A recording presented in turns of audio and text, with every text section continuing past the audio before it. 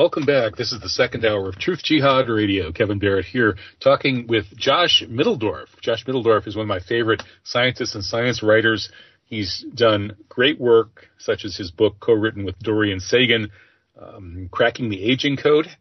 And he's done great work on a long list of issues, and one of them is COVID, that Josh has really done a great job of elucidating what's going on with all of this contradictory information that we're being subjected to about the controversial issues surrounding the COVID pandemic and the various attempted remedies and vaccines and lockdowns and masks and all this sort of thing. And most recently, a really amazing set of Senate panels chaired by Senator Ron Johnson of my own state of Wisconsin. Just happened on Wednesday. And it's amazing stuff, but the whole mainstream world just acted as if it never happened. There was no reporting on it. And I don't know whether I should be contacting my local mainstream outlets here in Wisconsin and asking them what's with that. And if I do, Josh, I'm pretty sure that they will just sort of reflexively dismiss Ron Johnson and his hearings and say, oh, these are all just a bunch of marginalized conspiracy theorists. And nobody, none of the knowledgeable experts really believes any of that. And of course, they'll have no ground to stand on because they have absolutely no basis for judging any of it. They're completely ignorant. And apparently they want to remain ignorant. So what do you do with people who insist on being ignorant? You're asking me? Well, I mean, I don't have any idea. So I live in a very liberal neighborhood. And it's I think it's the longest stably integrated neighborhood in the country. We have blacks and whites living next door to each other for 75 years. We welcome immigrants. We welcome gay people.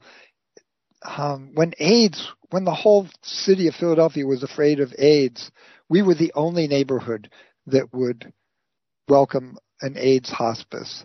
And yet, and when the Iraq War came, there were peace brigades, there were peace marches in my neighborhood. I was really proud. And yet, when COVID hit, everybody in my neighborhood is wearing masks and staying home, taking their booster shots. I don't know how this got to be the norm for people who used to love peace and freedom. Yeah. It's the left has really gotten psyoped. It's all flipped so much since back when I got involved in 9/11, and then in 2006 it was the right wing that was beating up on me. Fox News had a war on me going for quite a while there, and the rest of the right wing ecosystem was really the hostile attack dog against the 9/11 truth movement. And then when Obama got elected, as you suggested, things kind of flipped. Obama didn't go after the Bush-Cheney era bad guys at all, just covered up for them. And it seems that the people who voted for him sort of put themselves to sleep by doing so. And then the next thing you know, those people have become the voice of the establishment. And now we have a couple of leftists, people like Matt Taibbi and Glenn Greenwald, who are trying to figure out what's going on here, where, they thought their job as journalists was to be skeptical of the military-industrial complex and corporate power and the establishment in general. And now they're taking all kinds of flack from the left for doing that. And it's more conservatives that seem to be supporting them. And they can't figure it out. And I guess I can't either. There are others from the left. There's Mark Crispin Miller, who's an old friend of mine from the election integrity movement. And he's an old lefty who's just completely devoted his research the last couple of years to exposing the COVID fraud. There's Naomi Wolf, who warned us about our disappearing rights in a book, 15 years ago, and now the door is closing. Interestingly, Mark Crispin Miller and Naomi Wolf were two of the voices from the left that weren't afraid to express skepticism about the official story of 9/11. Yes. And she even had kind words to say about me in her book, the Letters to a Young Patriot book. And that was really, one of the only major books, by a reasonably well-known figure that was actually giving me favorable coverage back at that time. So I appreciate it. And I think it's no accident that people who are independent-minded enough to be willing to speak out a little bit, at least about 9/11, would also still be independent in looking at COVID. And it seems like it's worked out that way. Like if you look at all the people on the left, like these people we're mentioning, who are open-minded and critical about COVID, they're the same people for the most part who were open-minded and critical about 9/11. When I had my 9/11 revelation, I was just on the floor trying to figure out what was going on and how could the nation, which I'd relied on to be left-wing news for all of my adult life, how could it be lying to me, let alone the New York Times? And Mark Crispin Miller was the first person I whispered my suspicions to, and we kind of commiserated and agreed together that, yeah, it looks like 9/11 was a sham. The election integrity movement was my political activism during the decade of the 2000s.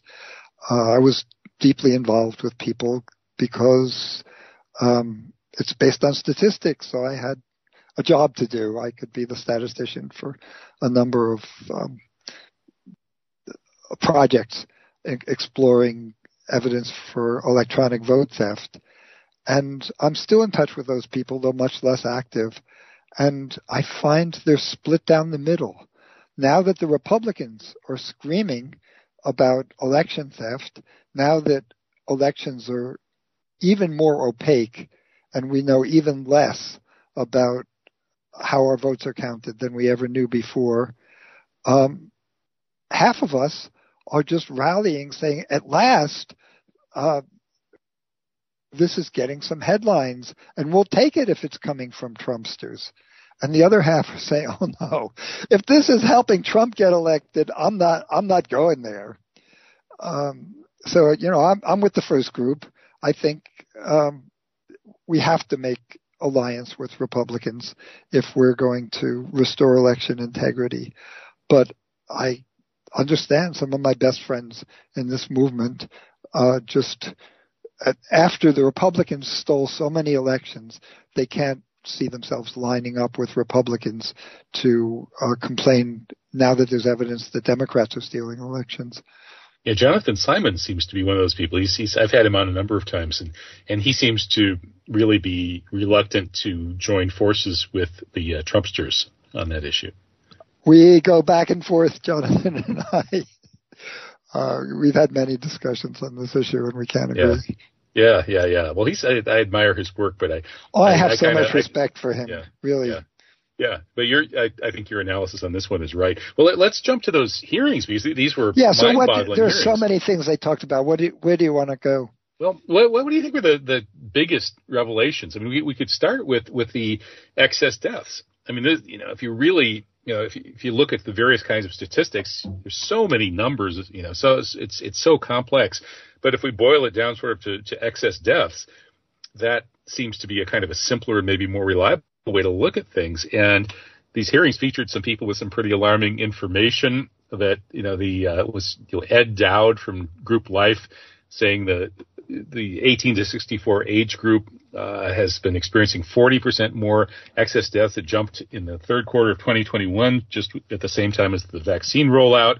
And in the UK, the Office of National Statistics, which keeps pretty good count of things, is saying that vaccinated people are dying at a 26% higher rate than the unvaccinated.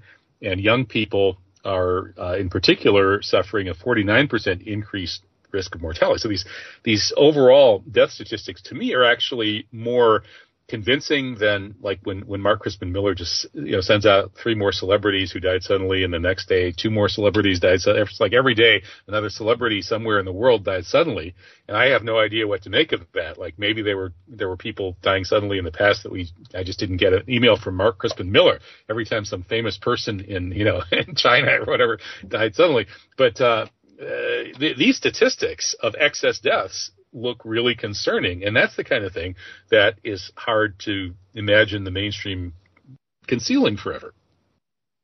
I agree. So on Mark's strategy, I've spoken to him about this, and he says, look, there are people who respond to statistics, but most people don't. Most people respond to stories. So I'm giving them stories. And that's great. I'll give people statistics. Mark can give them stories, and we hit it from both directions. Sounds cool. I need to talk to him and get him on the show. I haven't had him on the show. Oh, absolutely. I've talked to him in person. He's a great speaker.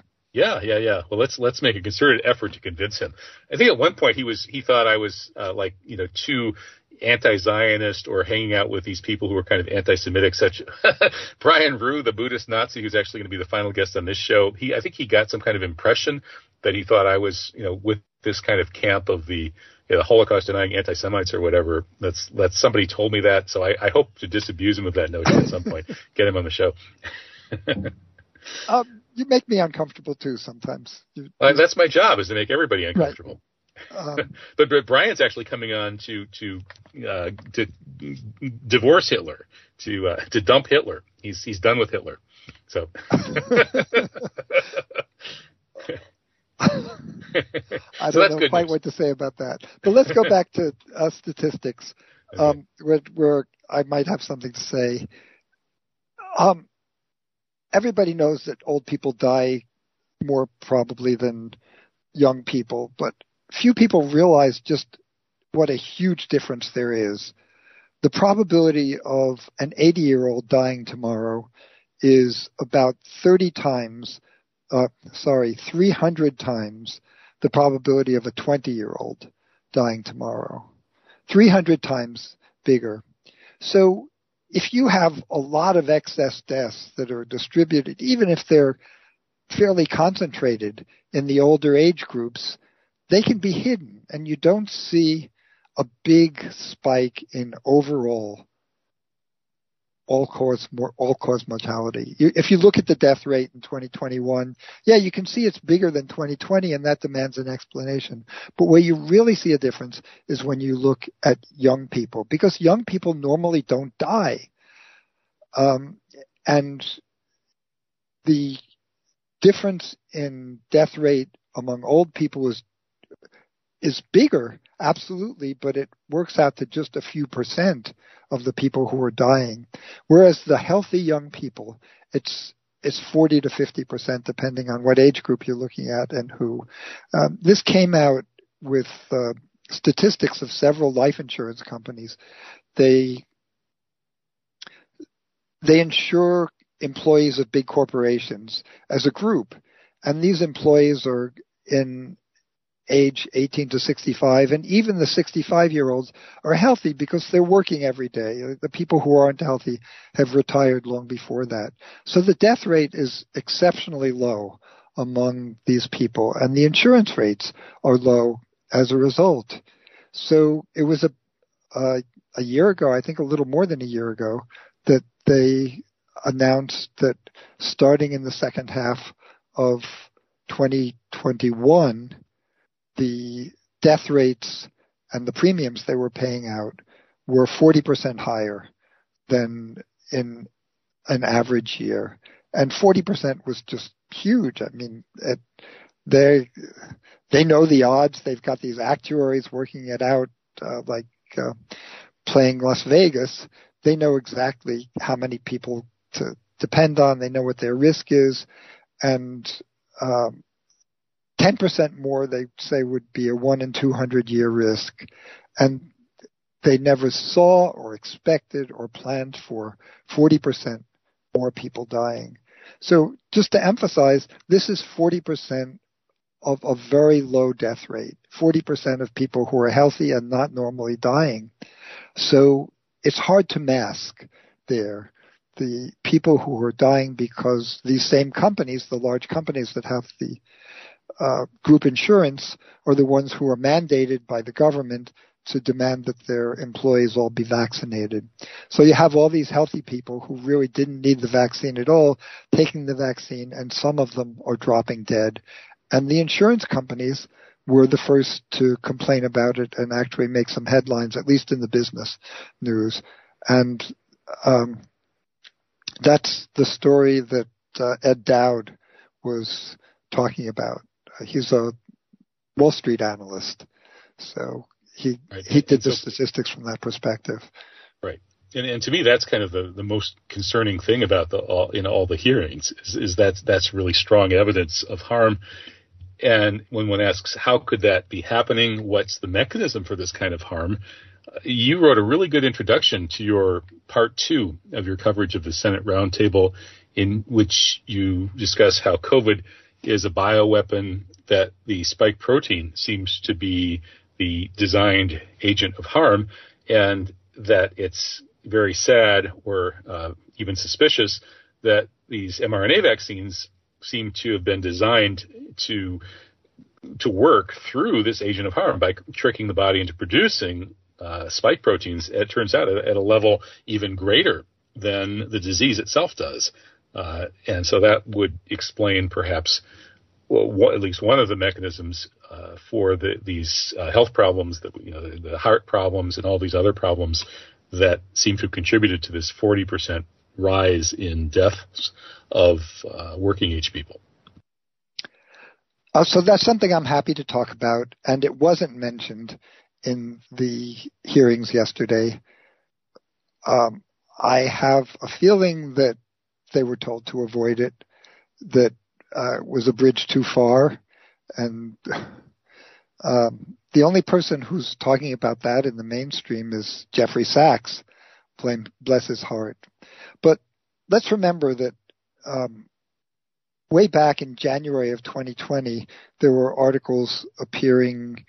I think I first read it in Zero Hedge with analysis of the genome of COVID that said, gee, this sure looks like it came from a laboratory. It doesn't look like any of the other coronaviruses. And we had Tony Fauci. We now know from FOIA'd emails that he engineered a pair of articles, I think it's in Nature Medicine and Lancet, that said this couldn't possibly be a bioweapon. These people don't know what they're talking about. We can see absolutely that it's evolved from nature. And if you read into that article, you see it's all fluff. It's all in the abstract and it's in the conclusion sections, but there's nothing to support that in the middle. So you wonder, why were they hiding the fact that it was a bioweapon, and why is it significant that it's a bioweapon? Well, that's what I love to talk about. One of the reasons it's significant that it's a bioweapon is that viruses, we think of viruses as making us sick, but the virus doesn't care about making us sick. The virus cares about making more viruses. Fitness for a virus is getting from you to me. And if it makes you sneeze, that's great, because more virus particles get out into the air. But the virus has no interest in attacking your heart or attacking your nervous system or making you go to bed, or, God's sake, it doesn't want to kill you. It wants you to be out there in the world spreading more viruses. And that's what viruses are evolved to do, is to spread themselves. So the spike protein is the part of the virus that attaches to a human cell and knocks on the door and says, I'm a friendly protein that you need. Let me in. And that's how it tricks the cell to get inside. The spike protein attaches to a receptor on the surface of the cell, and you would expect the spike protein to be evolved to attach well to the surface of the cell. It turns out that the spike protein was the part of the virus that was engineered. We can see that because it has all kinds of differences from the spike proteins of other COVID, from other coronaviruses. And remarkably, a footnote in this one vacuous paper, it said the reason it couldn't possibly be a bioweapon, so this is sort of a tell in the people who wrote the paper, they said it couldn't possibly be a bioweapon because the spike protein isn't perfectly adapted to enter a human cell. And it would be a perfect mate if it were engineered. So that to me suggests not only were they deceiving us, but they knew damn well that the spike protein wasn't perfectly adapted because the spike protein had other jobs to do. The spike protein binds to the epithelial cells that line our blood vessels and clog our blood vessels. The spike protein clots our blood. The spike protein attacks the muscles of our heart. It gets past the blood-brain barrier and it attacks the nervous system. The spike protein is engineered to be very toxic. And somebody knew that. So one of the consequences of this is that whoever was designing these, whoever planned for these vaccines must have, well, let's bring up Tony Fauci's name. Tony Fauci both knew that this was a bioweapon, funded some of the research to do this, and was intimately involved in contracting for the vaccines. So Fauci, I don't know who else knew, but Fauci must have known that the spike protein was exactly the wrong part of the virus to use as an epitope. Epitope is the word for the part of the virus that you use to remind the body, this is the part, this is something you need to attack. An epitope is a piece of a virus used to stimulate the immune system. They could have picked many different epitopes. They chose the spike protein. And as you say, the damage from the vaccines is probably due in large part to the fact that it's the spike protein that was chosen as an epitope. And the spike protein is the most toxic part of the virus. It's the part that's engineered to do damage. So what was Fauci thinking when he did this, when he made this decision? It's hard to, it just seems to be gratuitous harm at this point. And I can't imagine what was going on in his head to do this. If you look at financial gain or gain to his reputation, I can't see any benefit that would have come from that. Well, so if in terms of the larger theory of what this COVID operation was really all about, besides this big, financial swindle, this throws cold water on the theory that COVID was a bioattack on China designed to harm their economy, and that because the West had this mRNA technology that could be used to protect our population against it, that and as it mutated, we could come out with new boosters, and if we created more different bioweapons, we could use mRNA technology to protect our population, whereas China couldn't and Russia couldn't. That that theory kind of doesn't explain what you're saying. So actually, the theory that does explain I see what you're saying, and the theory that explains is it would be right. Depopulation. It would be the virus plus the vaccine is about depopulation. So we would have a Malthusian plot rather than an anti-China plot. Well, as I've said elsewhere, if this was a Malthusian plot, they've really shot themselves in the foot. They've killed far less than 1/10 of the population. 1/10 of 1%. Geez, so you guys call yourselves Malthusians. Jeez. Yeah. Some Malthusians you are. It's a very inefficient thing that they've done, and they've called attention to themselves, and they've got this whole movement against them. I mean, whoever heard of an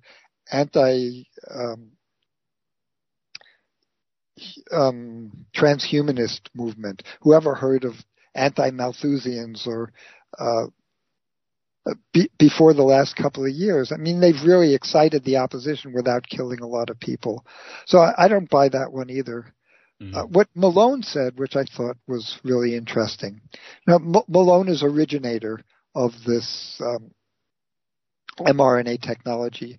And he thought it had great promise when he invented it back in the 1990s. And what he says is that the development cycle for a vaccine is very long, whereas viruses mutate very rapidly. And we're just playing catch up all the time, trying to keep ahead of these viral diseases with our vaccines. He said the hope for mRNA was that you would have a universal platform. You'd have this delivery system, and it's plug and play. All you have to do is substitute a new genome into the system you've already got, and within a few weeks, you could develop a vaccine to anything that came along. I think that probably a lot of the American medical establishment bought into that. That's what Malone said. He said that they believed in that. They thought that that was going to work.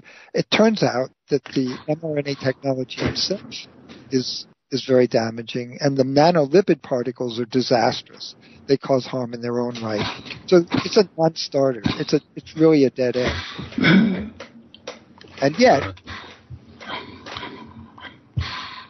And yet it might explain why the establishment was so keen on these mRNA vaccines, why they had faith that the mRNA vaccines were going to protect us.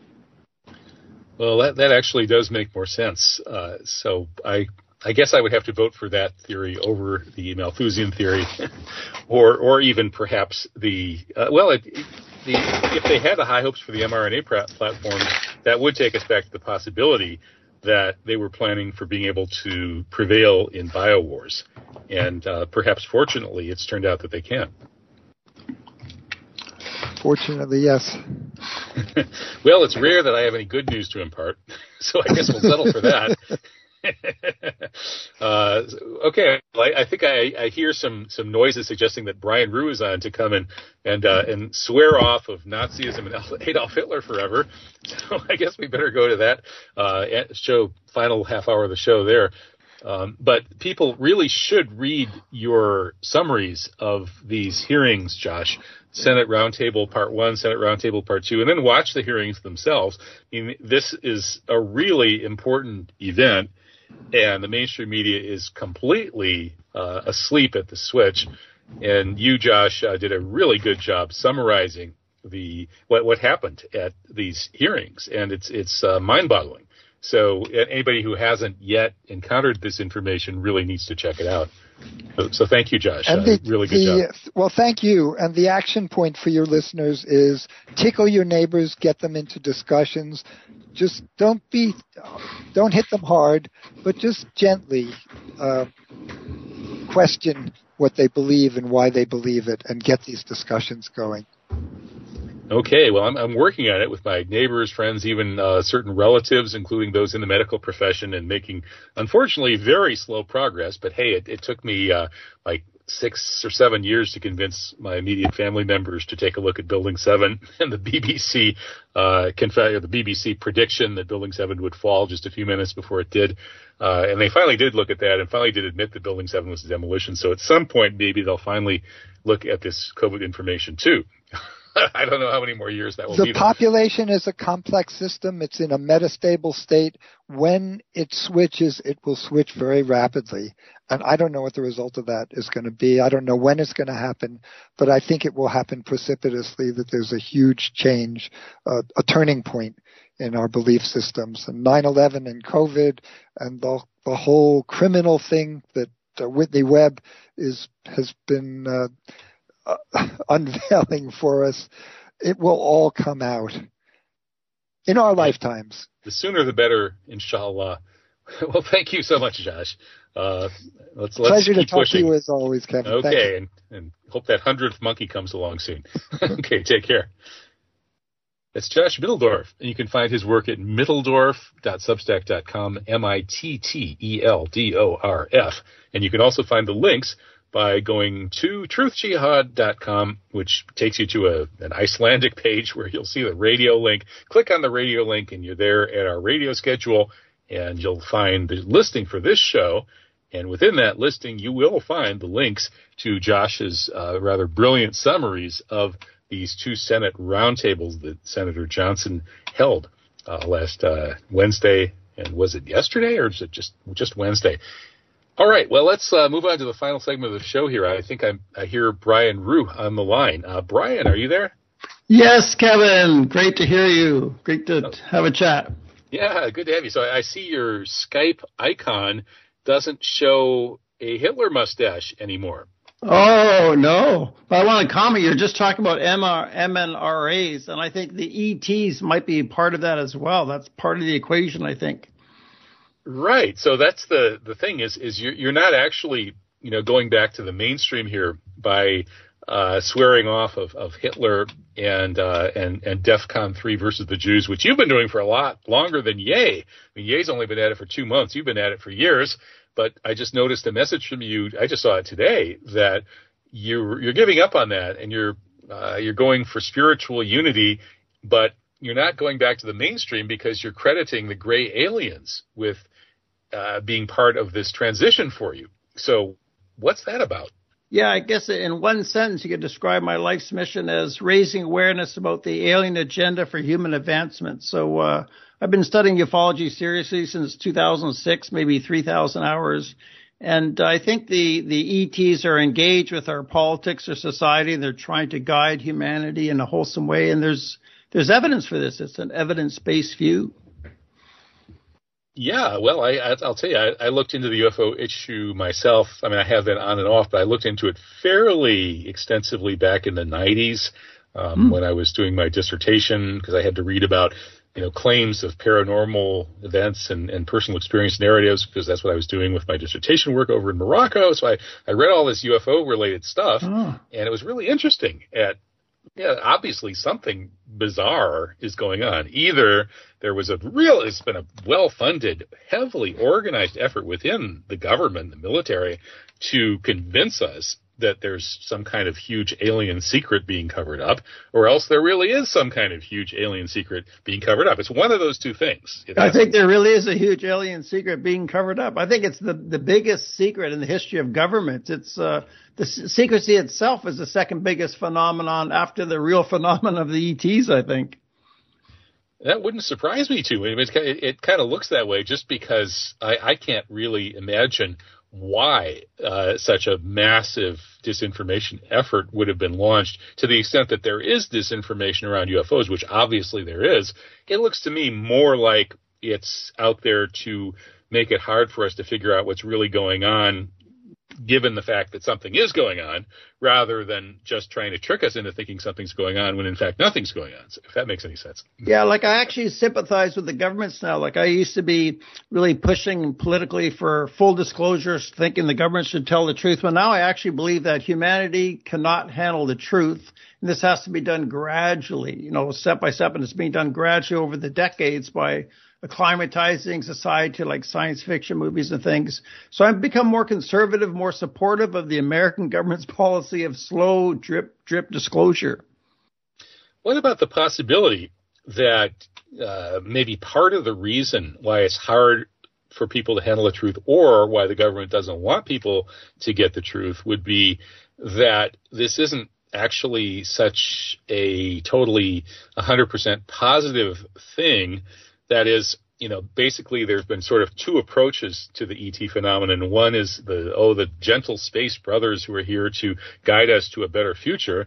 And then the other one has been, no, they're eating us. They're feeding on us. They're doing horrible things to us. They're kidnapping us, and they're, doing horrible experiments on us without our consent, and this and that and the other.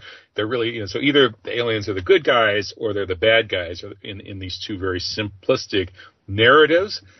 But it does occur to me that there's a likelihood that, in Islam, we all know about the jinn. The jinn are these kind of extra-dimensional beings, some of which can sometimes perhaps manifest as physical beings in our world. And these jinn can either be good or they can be bad. They're just like people. I believe it. I'm a Buddhist, and we have basically the same view of the devas, yes. Mm-hmm. Exactly, yeah, the devas, the jinn. And the issue, though, is that, if you get into the people who know about this kind of thing experientially, which would be the mystics, the people who've experienced the levels of consciousness where they actually learn these things firsthand, they warn you to not mess with them too much, because it seems that it's just sort of like when I would wander around in the streets of Fez, Morocco, and the first people who would kind of come up and approach me would be the faux guides, who want something from me, namely my money, right? So yeah, in that ecosystem, the jinn ecosystem, the first jinn that will swarm around you when you go into their world or start knocking on their doors are the ones who are going to feed on you. Now, Gordon Duff, the former CIA, whatever he was, said, he claims to have had MJ-12 clearance. He's been on this show talking about how the most disturbing thing that ever happened to him with his MJ-12 clearance, more disturbing than when something the size of many, many football fields swooped down on him after one of his briefings. The most disturbing thing he ever experienced was that memo that said that among the many different advanced intelligent life forms interacting with Earth is this intradimensional entity that feeds on human suffering and works with selected humans to maximize the very suffering that it feeds on. And the CIA I think memo that's the reptilians. I think that's what they call the reptilians. I believe everything that you just said. Okay, yeah, well, I don't know whether to believe it or not. And Gordon doesn't either. He said, he just saw the memo. He doesn't know it's true. But he was quite offended by that memo. He seemed to think that, the memo just said, so it's just one of these many types of entities that interface with Earth, and it's part of the ecosystem. So, hey, don't worry about it. And he's like, what? It feeds on human suffering. It interfaces with humans to maximize human suffering. And we shouldn't worry about it? Come on. Sorry. If your job is protecting your society, like who would be number one on the list to protect it from these things, right? So yeah, so maybe within this world of ET and or extra dimensional entities, maybe some of it isn't really all nice and sweet, and maybe that's partly why they think they want to protect us from the knowledge. But on the other hand, maybe we have a power structure that includes a whole lot of people who are interacting with precisely this particular entity. You're calling them reptilians, the ones that feed on human suffering, right? The Jeffrey Epstein, these crime cabal types who seem to be, blackmailing, assassinating, whoever, accumulating a lot of power. So people seemingly with so much power that they can shut down truthful discussions of 9/11, of COVID, of anything else. Seems like we're ruled by some really evil people who may be interacting with the really evil entities, and maybe they don't want us to know about this, and they're keeping all of this secret precisely because obviously if we knew about it, we wouldn't like it. Hey, Kevin, you know a lot about UFOs and ETs. I want you as a guest on the Brian Ruhe Show on Revolution Radio. You should be a guest on my show. I think society needs to talk about these things more, so it's great we're having this conversation. That's true. And now that you're no longer a Hitler fan and card-carrying Nazi, the ADL won't come after me if I come on your show. I guess that's probably true. Yeah, I guess I'm opening a few more doors. Tell us about that. Like, why did, because, first I thought it was, when you were a big Hitler fan, and then actually grew that mustache and stuff, my response was, wow, what's with that? So I had to ask you, like, why did you do that? So now I have to ask you the opposite, like, well, why are you stopping doing that? Well, one reason for that is I recently had Judy Carroll on my show. She's an Australian. She's experienced the gray ETs. She's written, 5 books. I have one of them here called The Zeta Message. And she used this analogy of a pendulum, and that we're on a level 1 planet. So the pendulum swings the most at the bottom, right? More swinging between good, bad, right, wrong, in, out, up, down. There's more contrast and conflict at the level 1, but the higher up you go, the pendulum, like a level 2 planet, level 3, etc., the pendulum swings a smaller and smaller distance, and up at the top there's more unity, consciousness, more oneness. So I'm trying to view the world from an ET perspective and not get into the fray so much, involved in the conflict. Like during COVID, I was at all these COVID protests. So it's very conflicting to talk about these things. It disturbs people, like talking about Hitler or Jewish power. What's going on in the world. It's disturbing. So I'm trying to bring my audience up to a more of a higher dimensional perspective, like looking at things from a higher perspective. Interesting. So how do we describe that higher perspective?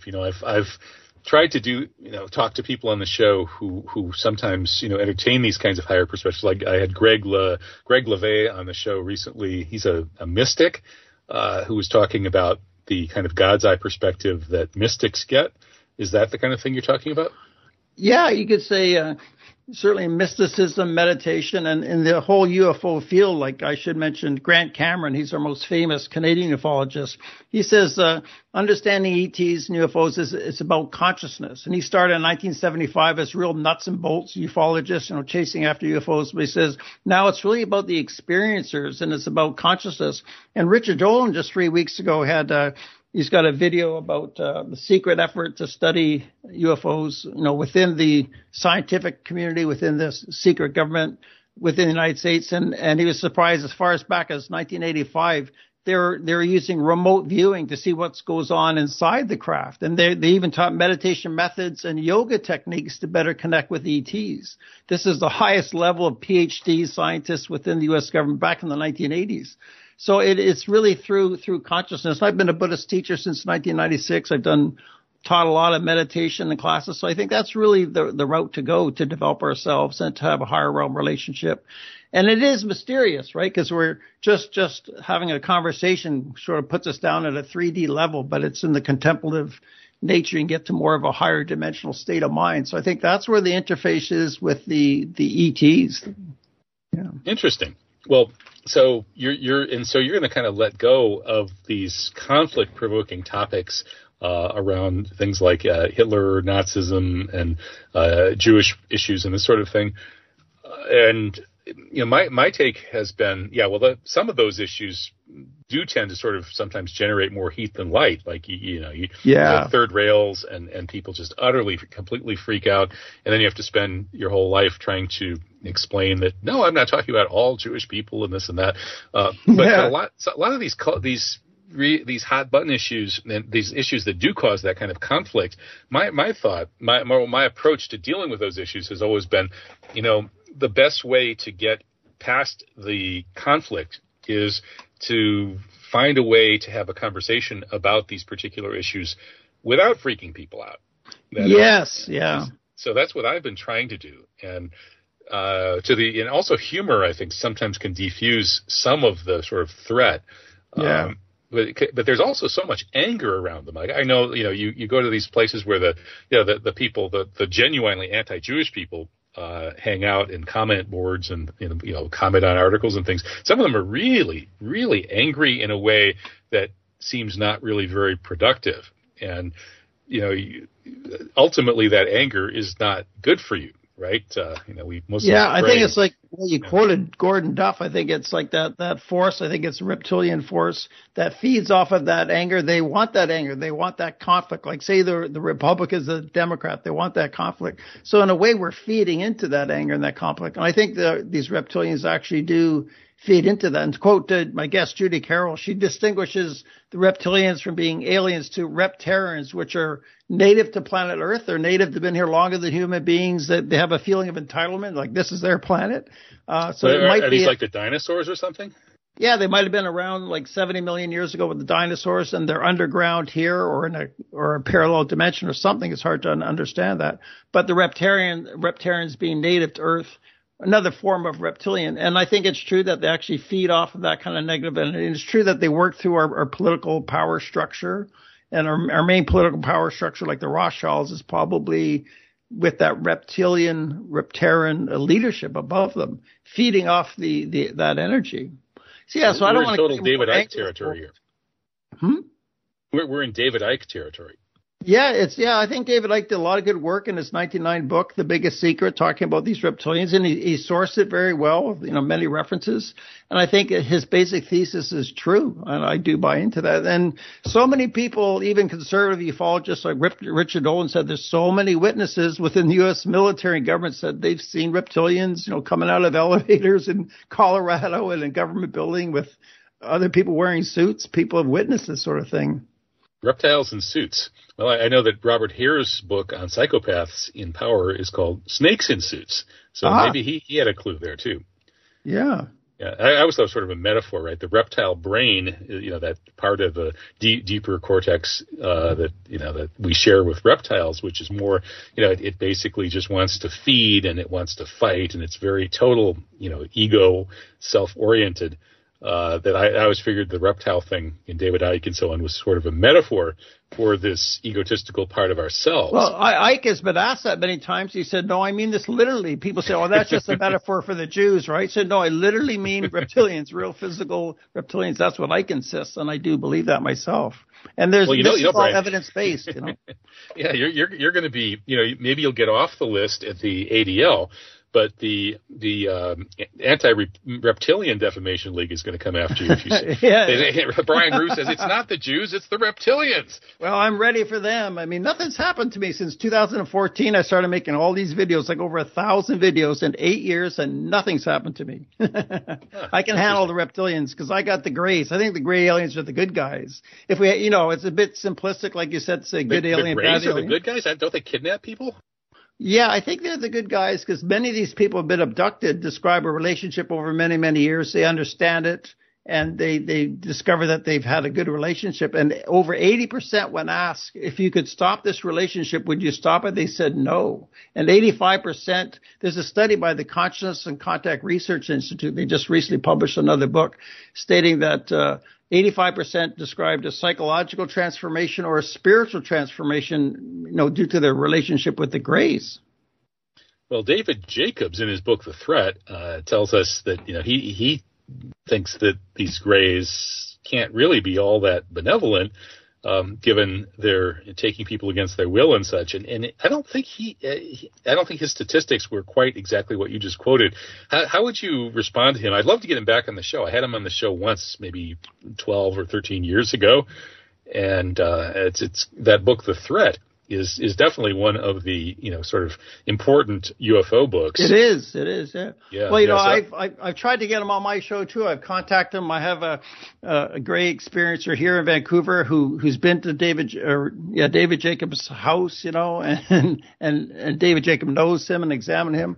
Well, I feel David Jacobs, many people that he's interviewed, and been through hypnosis, have complained that he's misrepresented them, that he's too negative about the Greys. And they said they didn't say that the Greys were bad. The Anti-Gray Defamation League. Yeah, so David Jacobs has been often criticized within the UFO community for being too negative and creating this. He started this, him and Bud Hopkins created the mold of this whole view on the Greys as being negative, and now many people are upset with him, saying that they've misread. So I criticize David Jacobs for that, although he's a groundbreaker, a pioneer. He gave us a lot of useful information, so he's done a lot of good work too. But even Richard Dolan questions his judgment on this. Maybe he's just too negative about this. But if you look at the actual, over 4,000 people interviewed with questionnaire of over 600 questions with the Consciousness and Contact Research Institute. I know Mary Rodwell. I've had her on many times, and she's part of this. And again, about 85% that said they've had positive experiences. Interesting. Well, that's data. That's real data. Yeah. Well, Paul Hellyer also has been on my show twice. He's the former defense minister of Canada and one of the highest ranking people that's ever talked frankly about the UFO issue. And he has a much more positive view than Jacobs. He thinks he would be sort of along the lines of your friend Carol, these people who think the reptarians, that would be these very, very predatory, nasty entities, are pretty much the ones ruling Earth, which would that would equate to the top of our Earth power elite, and that out there in the cosmos there's a kind of a federation of more relatively reasonable and benevolent entities. Yeah. It's like a federation of planets. Yeah, Judy Carroll, I agree with that thesis. And I think Paul Hellyer was right. I've emailed back and forth with him, and I've published our email exchange after he died. And I had him on a meetup Zoom, but he couldn't get into the Zoom. So, we missed the chance to do a video with him. It was just months before he died. I always wanted to, but I met him in person here in Vancouver. Yeah. May God have mercy on him. He was, I think, a decent and honest man, and certainly somebody who had the courage to come out and say these things that got him ridiculed in the mainstream, right? I remember that headline, Earth on Edge of Intergalactic War, former Canadian defense minister. Whoa, that's one of the craziest headlines I've ever seen in mainstream media. I think he was a bit compromised by the power structure. He actually wrote to me, he says, I don't discuss names or races except for David Rockefeller, since David Rockefeller stated that he was part of a global cabal who wanted to take over the world, and he thought it was a good thing. So he didn't want to talk about the JQ. And so I think in some of his public statements, he was kind of compromised in his honesty. Mm-hmm. So as you back off on these, Nazi versus Jew type issues, are you like, have you kind of radically changed your view of all of that, or just basically just want to let go of it in order to, just to not deal with the conflict? Because, I mean, do you see things differently after dealing with Carol, or just basically you'd rather turn your attention elsewhere? Yeah, Judy Carroll. Well, I did address that on my the 2-page statement I sent you. I posted on my website, but also posted a 7-page long version of it on my website, brianreed.ca. And I answered that question there. I said, since I've talked to about 1 million people over the last 11 years of videos, it would upset people if I contradicted what I said before. That would create more conflict and more anger. They say, Brian, who stabbed us in the back? So I think it's better for me just to let go and not really discuss it, not get into that. It just creates more conflict. Again, that's more 3D thinking when we need more sort of 5D perspective. I'm trying to promote more of a 5D perspective on the world. Yeah, so it's probably best not for me to really go into those details or talk about it much. Okay, well, that's going to be a new phase of your public life. It's going to be interesting. Yeah. Well, like I said, since November 19th, I kind of had this shift in my thinking, but it wasn't until December the 4th I actually published it. And I consulted with friends and advisors, and the wording, how should I word this, So I contemplated upon this a lot. I gave it a lot of thought before going public with this statement. It's interesting that that's happening right at the same time that Ye is suddenly, gone in the opposite direction. He's going wow. He goes DEFCON 3, and then you call off DEFCON 3. Yeah. I was laughing too when I saw Ye. Yeah. What do you think of that? Yeah. I think it might actually, that particular issue of where it gets framed in this super polarized way is kind of like, Jews versus anti-Semites, or Jews versus Nazis, or, Zionism versus Hitler, and this sort of thing. That polarization, as you suggest, might actually not be all that productive.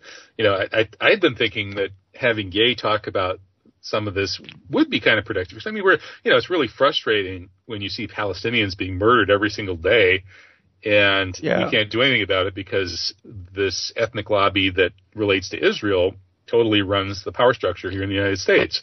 And so maybe if we talk about what's really going on here and talk about the power this, the ethnic lobby has, that's actually going to shake things up or open some space where we can have some conversations that could lead to positive change and save some lives over in Palestine and otherwise work for justice.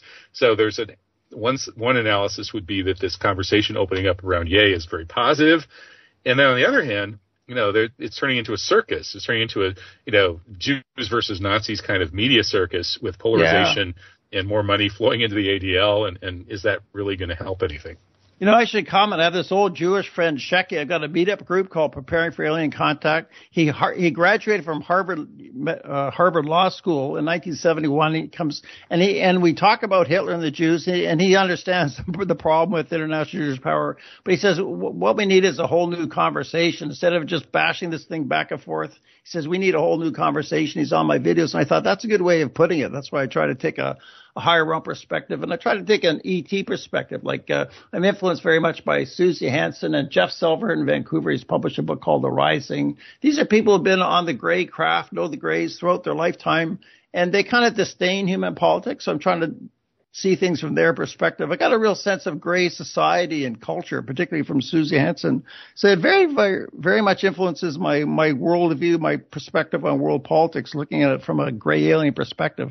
And I think they're wholesome. But to get back to what you were saying before, I think it will be something kind of jarring or overwhelming for people because the nature of reality is interdimensional. You could call it quantum interdimensional consciousness, meaning no time, no space, or all time, all space. So it's not like the government will just, tell us disclosure and say UFOs are real and people just go back to work. No, it'll change everything because the nature of reality is interdimensional. And currently, reality is classified.